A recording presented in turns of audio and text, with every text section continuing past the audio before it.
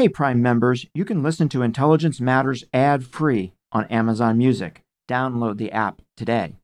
This spring, if you'd rather spend time enjoying your lawn instead of trying to keep it alive, there's good news. TruGreen is the easiest and most affordable way to get a beautiful lawn. All you have to do is water and mow, and they'll do the rest. Weed control, fertilization, aeration, and even some things you might not even think of. They'll do all of it, while you can do literally anything else. With TruGreen, you can have your lawn looking as good as a putting green. That's not hyperbole. TruGreen is the official lawn care treatment provider of the PGA Tour. TruGreen offers a satisfaction guarantee, and they have a verified best price promise, which guarantees you the lowest price with no compromise on quality. You do you. Let TruGreen do your lawn care. Visit TruGreen.com to get the best lawn at the best price with the best people guaranteed. If you're constantly on the hunt for a good deal, then you need Rakuten. Rakuten is the smartest way to save money when you shop because members get cash back at over 3,500 stores across every category, including fashion, beauty, electronics, home essentials, traveling, dining, and more.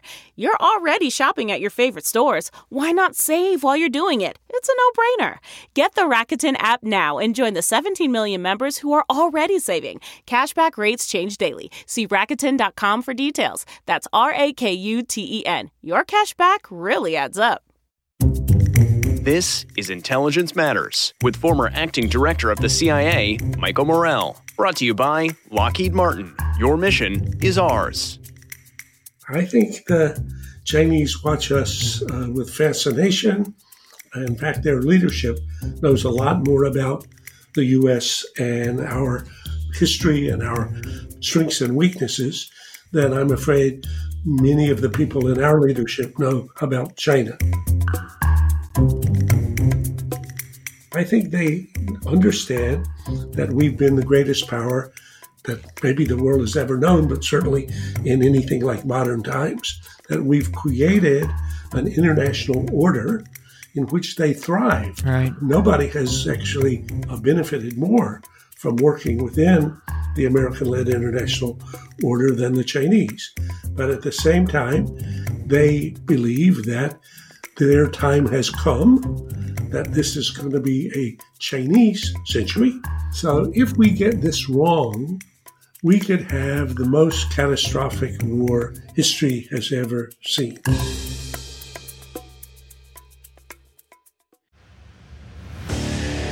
What makes a life a good one? Is it the adventure you have? Or the friends you find along the way? Maybe it's pursuing your passion while striving to protect, defend, and save what you believe in every single day. So, what makes a life a good one? In the Coast Guard, we think it's all of the above and more, but you'll have to find out for yourself. Visit gocoastguard.com to learn more. Graham Allison is a professor of government at Harvard University, where he has taught for 5 decades. He is a leading analyst of national security with special interests in nuclear weapons, Russia, China, and decision-making. Graham was the founding dean of Harvard's John F. Kennedy School of Government and until 2017 served as director of its Belfer Center for Science and International Affairs, which is ranked the #1 university-affiliated think tank in the world. Today, Graham joins us to talk about China, U.S. policy toward that country, and the future of the U.S.-China relationship. We'll be right back with that discussion after a word from our sponsor. I'm Michael Morell, and this is Intelligence Matters.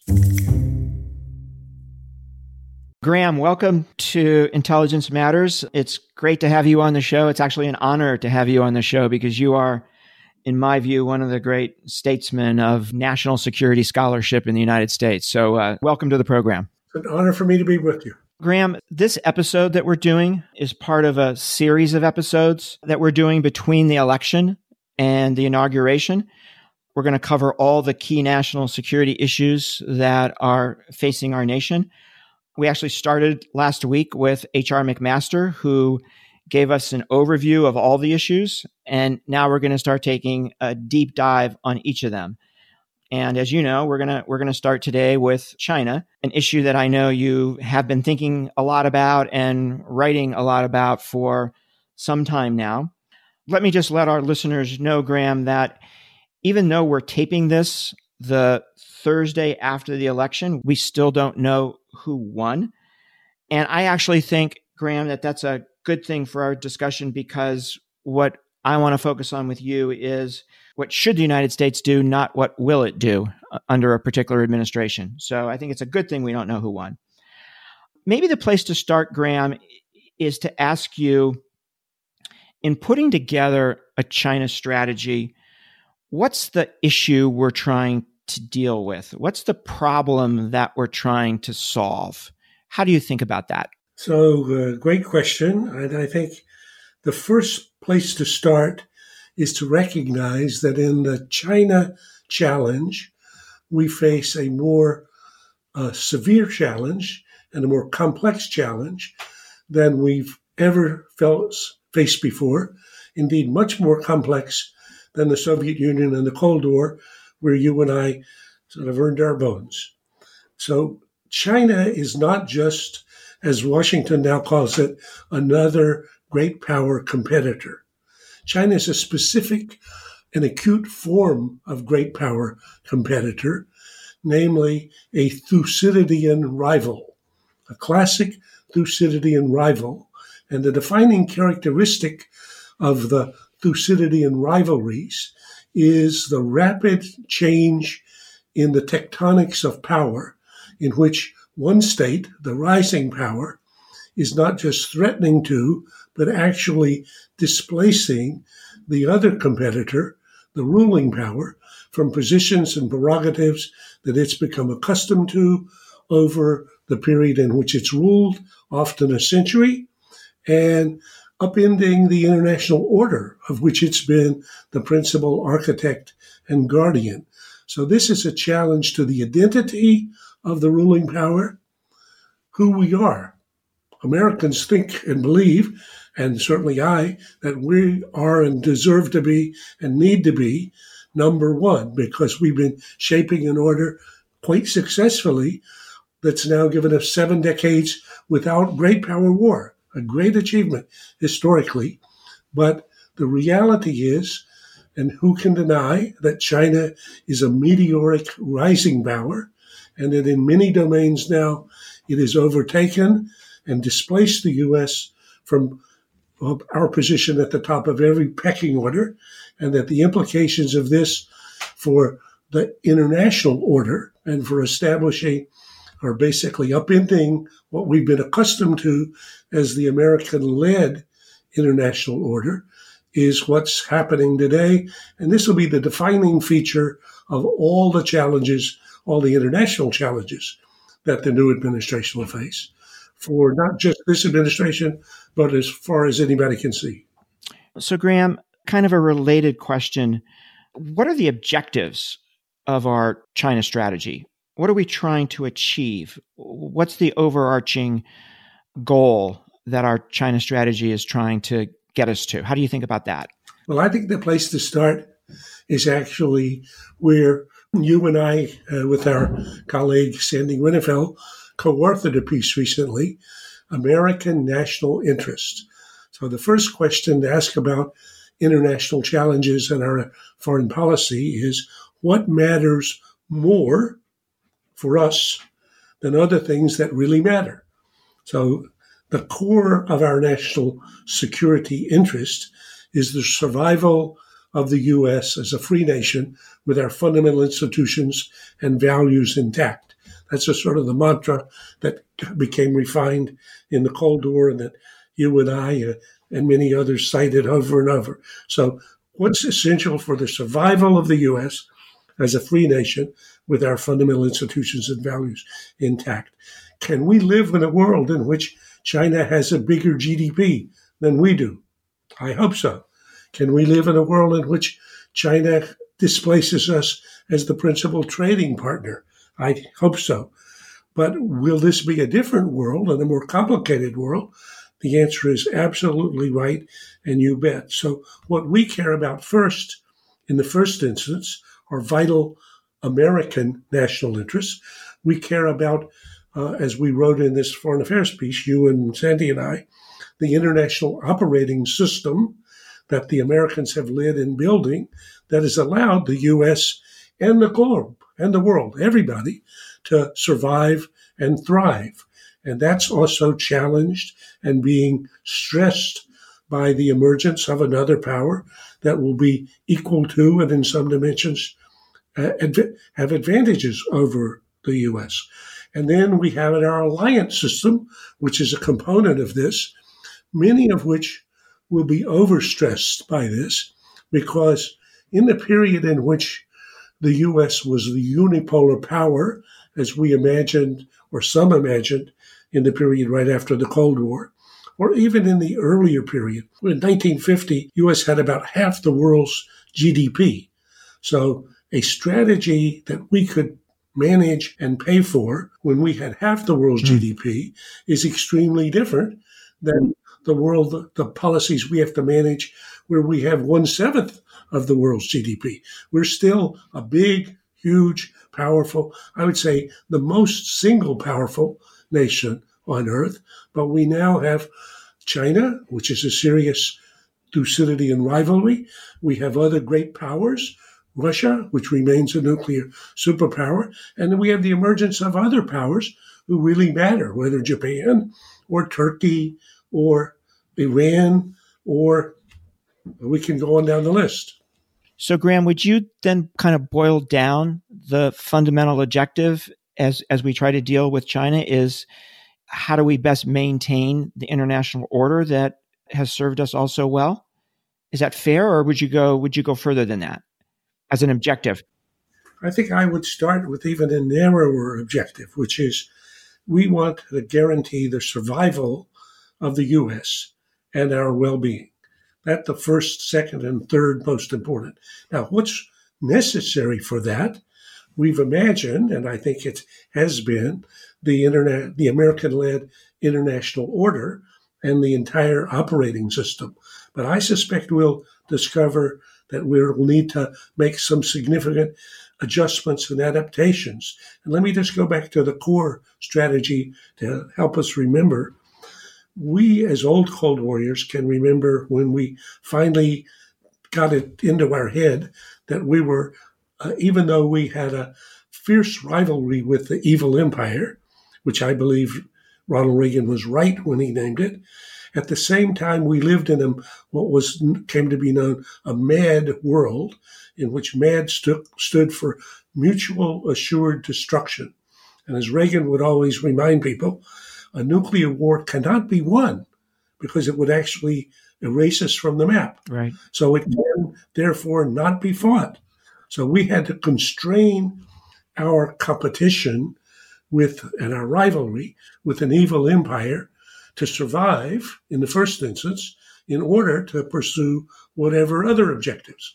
If it turns out to be a Biden administration, I think a second MAD will become more visible and a more important part of American policy, which recognizes that in climate terms, if either the U.S. or China, the two big greenhouse gas emitters, actually China emits almost twice as much greenhouse gas as we do right now. So unless either one of these two emitters can so disrupt the enclosed biosphere that neither of us can live in it. Right. So again, that's another arena where at the same time that we're fierce rivals, we have to find a way to live together. Now then, what about the international order?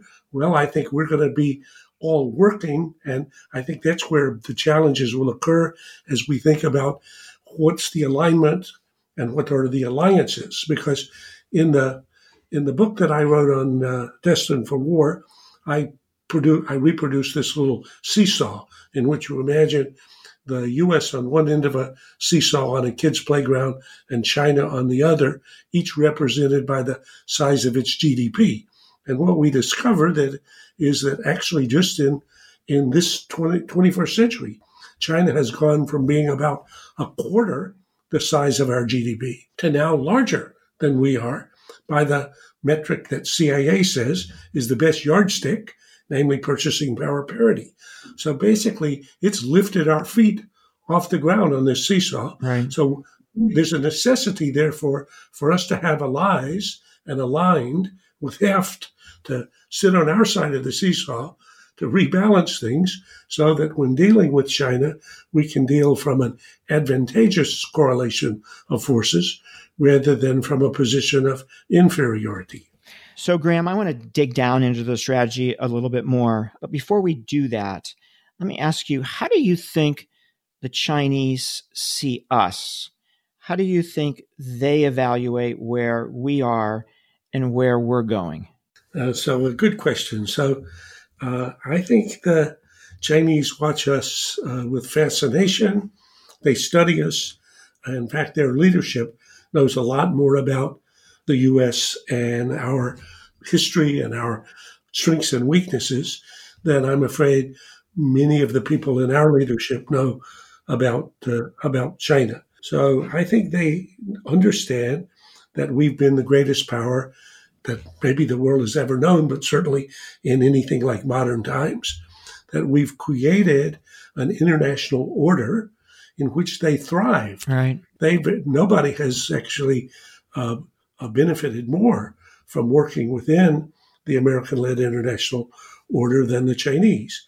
But at the same time, they believe that their time has come, that this is going to be a Chinese century, and that a culture and a civilization, as they think of it, which in their story, for 4,000 years was the leader and center of the universe and was displaced from that just a couple of hundred years ago by Westerners with technology who exploited and humiliated and imperialized China, that they think that period is over and that China is now returning to its natural place as the centerpiece of the order. So they believe that there's one sun, everybody else revolves around it. As they say, there's one tiger in the valley, not two. So their conception of us and their ideal, and actually I've talked to most of the people in their leadership who work directly for Xi Jinping about this, their picture is they like the Thucydidean and rivalry story in the case of the U.S. and Great Britain. So I focus usually on the rise of Germany at the beginning of the 20th century and its threat to displace Britain that was basically the primary cause of World War I. But at the same time, the Americans were rising. And actually, we rose meteorically after the Civil War. And by 1900, we had a GDP bigger than Britain's. By 1914, probably 25 or 30% larger. So Britain, facing two rivals at the same time, found it necessary to accommodate to the U.S. reasserting our position as the dominant power first in the Western Hemisphere, and then ultimately displacing Great Britain from its position as the leader of the international order. They did so in a way that was very graceful and smart, because they distinguished between what's called vital interest, as you and I wrote with Sandy, and things that are simply vested or visible. So they thought what was vital for them was the survival of Britain and its empire that included Canada, to which we were a plausible threat. They thought they could accommodate us on who would be the dominant power in the Atlantic. And it turned out to be the U.S. Who would be the dominant power in the Western Hemisphere? It turned out to be the U.S. We behaved actually, as I have a delicious chapter in my book called "What If Xi's China Were Just Like Us?" Because Americans like to preach to other people about why they should be just like us. Yeah. But this is just like us when we were emerging under Teddy Roosevelt to what he was confident was going to be an American century. And our behavior towards Great Britain, which they then had to accept and adapt to, was way more outrageous than anything Xi Jinping has done so far. We're going to take a quick break to hear from our sponsor. Then we'll be right back with more of our discussion with Graham Allison.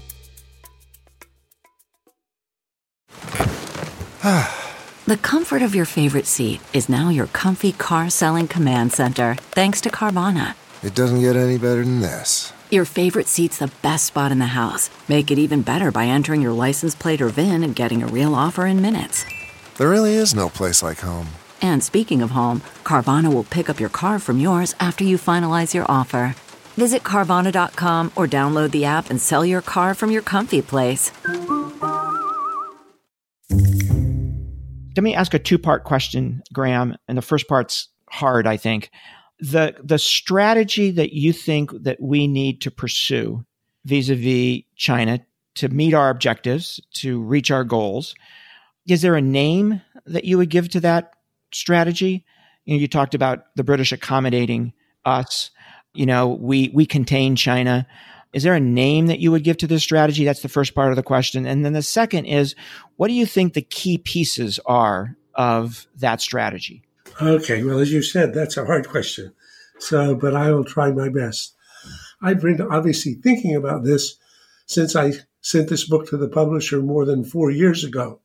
So the book Destined for War, that was published just as Trump became president, is essentially the diagnosis of the problem that we face, this Thucydides and rivalry that we talked about. The question is how to escape Thucydides' trap. How can we defend and advance our interests and values, but facing a world that's defined by this Thucydidean rivalry? And I think we have to find a way to hold to it's called, and I told my class, it's called Passing the Scott Fitzgerald, the Gatsby guys, test of a first-class mind. Yeah. He said the test of a first-class mind is the ability to hold two contradictory ideas in your head at the same time and still function. So I think our strategies have to hold in our head two contradictory ideas, one of which is the fiercest rivalry we ever saw. We really do want to compete, and not just compete, but win in key arenas that are essential for our national interests. At the same time, we live in a world in which we both have superpower nuclear arsenals that could destroy each other. So if we have a nuclear war with China, you could actually imagine the outcome being both nations erased from the map. That's impossible to anybody to really envisage, but you and I thought about that a lot back in the Cold War. And secondly, again, hard for some people to imagine, but I think is becoming more and more understood by thoughtful people, that we really do live in a contained biosphere, and that greenhouse gases anybody puts up goes into the same biosphere and impacts the climate for everybody. So we're going to have to both be cooperating in areas where we face mutual existential threats that neither of us can deal with acting alone. So that's going to require a degree of coordination and cooperation on the one hand. At the same time, we're each fiercely attempting to outdo the other as who's going to dominate AI, who's going to dominate quantum, who's going to have the superior military forces.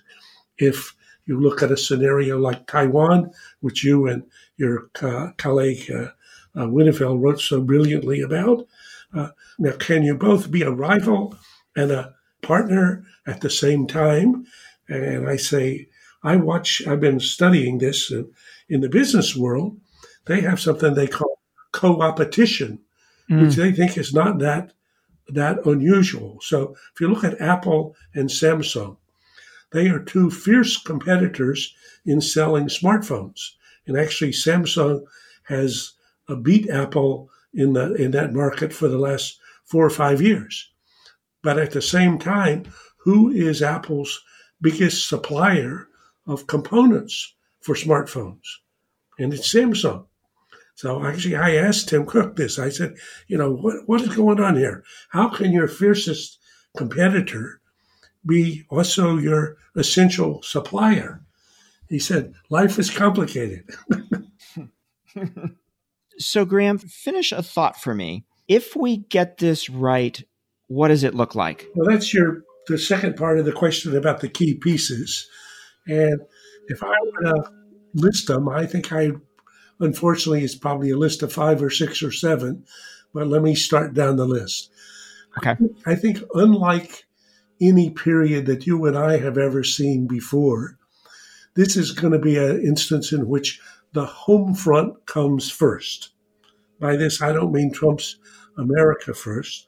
I mean that we have to recognize, as we now see with the uncertainties about the outcome of the election, that our country is deeply divided. Lincoln, who said many wise things, never said anything wiser than when he said, "A house divided cannot stand." So, as we saw, is a consequence of a house divided in our Civil War, that more Americans killed more Americans in our own Civil War than have ever died in any other war. Yeah. So this is a fundamental problem we face at home, and in the same way that in the 1850s, or if you go back to Franklin Roosevelt when he came to office in 1993, so we have to get our own house in order. And there's a long list of things to do there. They're all easy to say and extremely hard to do. But the bottom line of this first point is that if we fail to deal with our problems at home, we won't have to worry about our problems abroad, because we can never be stronger abroad than we are at home. So I'd say that's the first and almost overwhelming one. Secondly, I think you have to recognize that China is this simultaneous fierce rival on the one hand, but that we live in a world in which we have to survive with them, because the only alternative is to co-destruct. So that's a big item. So third, if you go back to this seesaw analogy, it's just, again, simplistic, but still it reminds us that if the guy on the other side of the seesaw has 4 times as many people as we do, then there's no reason why, currently they're about a quarter as productive as Americans. So why couldn't they be half as productive? Right. They're smart, they're hardworking, so they'll have a GDP twice ours. Right. And they can have a defense budget or intelligence budget twice ours. They will not be constrained by money. So we need other folks of weight to be on our side of the seesaw. So a necessity for allies. So absolutely the contrary of withdrawing from our alliance structure. I think we need to review and re-examine. I would even say maybe zero base the alliance system, because a lot of it is just just inherited from the Cold War or from before. But it's going to be essential to have other nations allied and aligned if we're to have a favorable correlation of forces. So that's the third. The fourth thing going on at the same time is this notion of relentless globalization, in which the combination of technology and consciousness is shrinking the globe, so that now virtually everybody of the 7.7 billion people, I think there's 6 billion smartphones or something. So virtually everybody can connect to everybody. Everybody can see something that's happening almost everywhere. And that technological process can be slowed, it can be diverted for a bit, but it's happening. So what's actually happened simultaneously with this is that by engaging the whole globe, one has seen these huge increases in well-being for everybody. So Adam Smith taught us about trade, whereas if you and I trade, as opposed to each of us trying to produce bananas and computers for ourselves, we can each have twice as much as if we tried to do it alone. Well, this has happened in almost every arena. So if you look at the advancement of knowledge, or the advancement of technology, or actually the advancement of cuisine, what would life be like if we had only to eat, food from North Carolina, where I come from, or Ohio, where you came from. So Right. everybody's lives have been enriched by a process of globalization, but we're also becoming more conscious of the ways that it has downsides. And we see this in the pandemic, but we also see this in it asymmetrically advantaging China in some spaces. So that's another complexity. So I think that the agenda for whoever is trying to manage something that could be called, maybe if I were labeling, I'd call it something like global competitive coexistence. And I know we would have to have something more elegant than that if we're trying to have but it would involve recognizing it's global. So China is going to be rivaling us in every dimension, and the rivalry is going to impact everybody everywhere. It's competitive because it really does matter who's number one in AI, given its applications for intelligence and the military and many other arenas.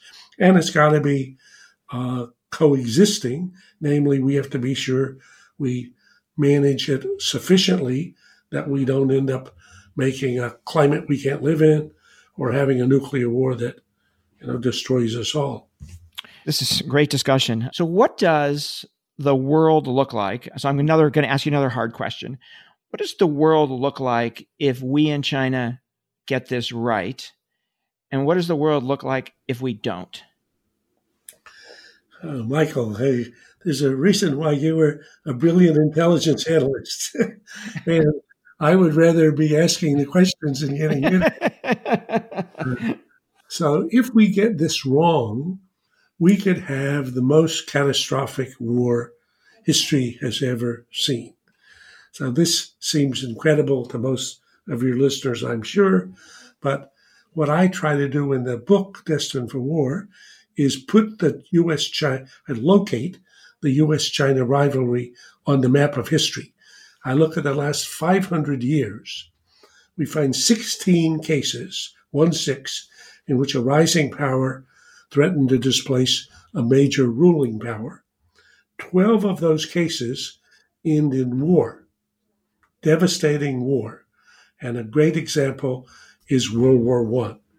How in the world could the assassination of an archduke, who was a second-level official in Sarajevo in June of 1914, have created a conflagration that was so devastating that historians had to create a whole new category to describe it.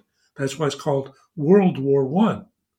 So in a Thucydidean rivalry where Germany really was rising to threaten Great Britain's position as it had been the ruler of the world for 100 years.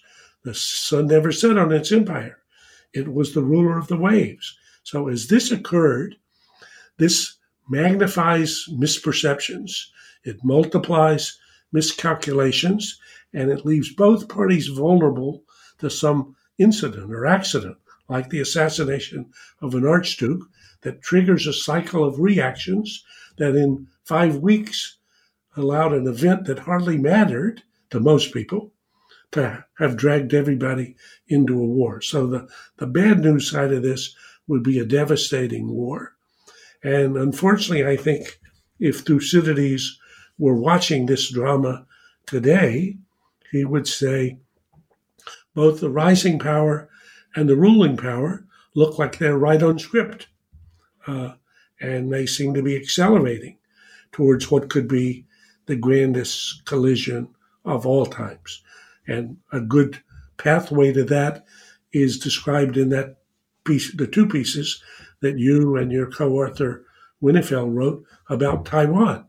I can easily imagine Xi Jinping deciding, especially if we go into an extended period of confusion and distraction here with our own domestic politics, deciding that he can do for Taiwan and his Taiwan problem what he's done with the Hong Kong problem. They use force and solve it, which they're doing quite successfully in Hong Kong. And if they were to do that, and we were to come to the military support of Taiwan, I think we could find ourselves, God help us, in a catastrophic war. So that's the bad news. On the good news side, if we take that cases from history, so 4 of the 16 cases, there was no war. And one of those was the war that you and I were part of in the Cold War, where ultimately the contradictions in the crazy Marxist-Leninist Soviet command and control system hollowed the place out to the point that it collapsed. So China is trying with its party-led authoritarian government to make something work that certainly has never worked historically. And actually, and that I take my clues from Lee Kuan Yew, who managed a non-democratic Singapore. And Lee Kuan Yew said, China cannot be a democracy because if it were to, its governance would collapse. But at the same time, he told Xi Jinping repeatedly, and I talked to Lee Kuan Yew about this at some length, he told him, look, what you're currently doing is not going to work. You're trying to take a 20th century operating system, this party-led authoritarianism, and paste onto it 21st century apps where everybody has a smartphone. Everybody can see everything. Everybody can know everything. You can put up your firewalls. Everybody intelligent can get a VPN and get around them. So this is simply not going to work. So one possibility is the rivalry goes on for some period of time. Fortunately, we get our act together, a dysfunctional democracy today, but one that I'm hopeful, indeed confident, will get its act back together as we've done several times before when we almost went over the cliff. So that's one story. An alternative story that the Chinese like better is, as I mentioned before, the accommodation that Britain made to the U.S. as we emerged to be first a rival and then to overtake the Great Britain and then ultimately to displace it. So again, it's hard for people like me, who's a very red-blooded American, to imagine, but I think history reminds us that, that doesn't end. So there's no final point in history.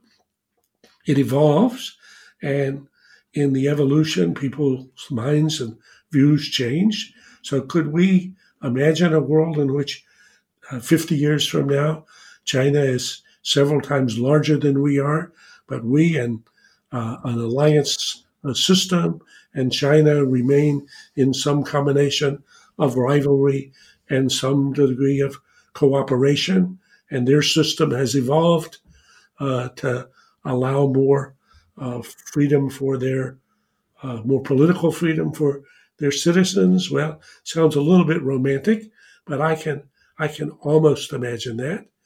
So I think that what we're in for is, again, since history doesn't end, a rivalry and a degree of and a necessity to coexist and therefore cooperate to some extent, and where it's essential for our survival, in a long-term competition in which we'll see whether we can make our democracy work successfully to deliver more of what people want than any other system of government. And that's what we believe. And they'll try to see, or at least their party leadership will try to see, if they can make a party-led autocracy deliver more of what people want than any alternative system. And if that were a fair competition, that's another subject, how you get a level playing field. But if that was a fair competition, it's, I think, one that certainly Americans there's some defeatist Americans who wouldn't embrace that, but I would, with confidence that our core beliefs in individuals' liberty and their demand for realizing what we say are their endowed rights to life, liberty, and pursuit of happiness applies to all people, Chinese and Americans and everybody else. Graham, you have been fantastic with your time. Let me thank you. Throughout the conversation, you mentioned a number of publications. Let me just quickly go through them for my listeners. The first is your terrific book, Destined for War, which people can find on Amazon. I'm sure they can find it in a bookstore. You mentioned an article that you and I and the former vice chairman of the Joint Chiefs, Sandy Winnefeld, recently wrote in Foreign Affairs. That title is Why American Strategy Fails, Ending the Chronic Imbalance Between Ends and Means. And then you mentioned two articles that Sandy Winnefeld and I wrote on China and Taiwan, and folks can find those at Naval Proceedings. And the title of those are The War That Never Was and The War That Never Was Part 2. So, Graham, thank you so much for joining us. This is an incredibly complicated issue, and it's going to be something that people are talking about for a very, very long time. Thanks for joining us. My pleasure. Thank you. That was Graham Allison. I'm Michael Morell. Please join us next week for another episode of Intelligence Matters. Intelligence Matters is sponsored by Lockheed Martin. Your mission is ours. This show is produced by Olivia Gassis, Jamie Benson, Jake Rosen, Paulina Smolinski, and Ariana Freeman. For more from this week's show, visit cbsnews.com. Intelligence Matters is a production of CBS Audio. I'm CBS News correspondent Major Garrett, host of the podcast Agent of Betrayal, The Double Life of Robert Hanssen. During the Cold War, FBI agent Robert Hanssen traded classified secrets to the Kremlin in exchange for cash and jewels. In the podcast, you'll hear from Hanssen's closest friends, family members, victims, and colleagues for the most comprehensive telling of who Robert Hanssen really was. Binge the entire series now. Agent of Betrayal, The Double Life of Robert Hanssen is available on the Wondery app, Amazon Music, or wherever you get your podcasts.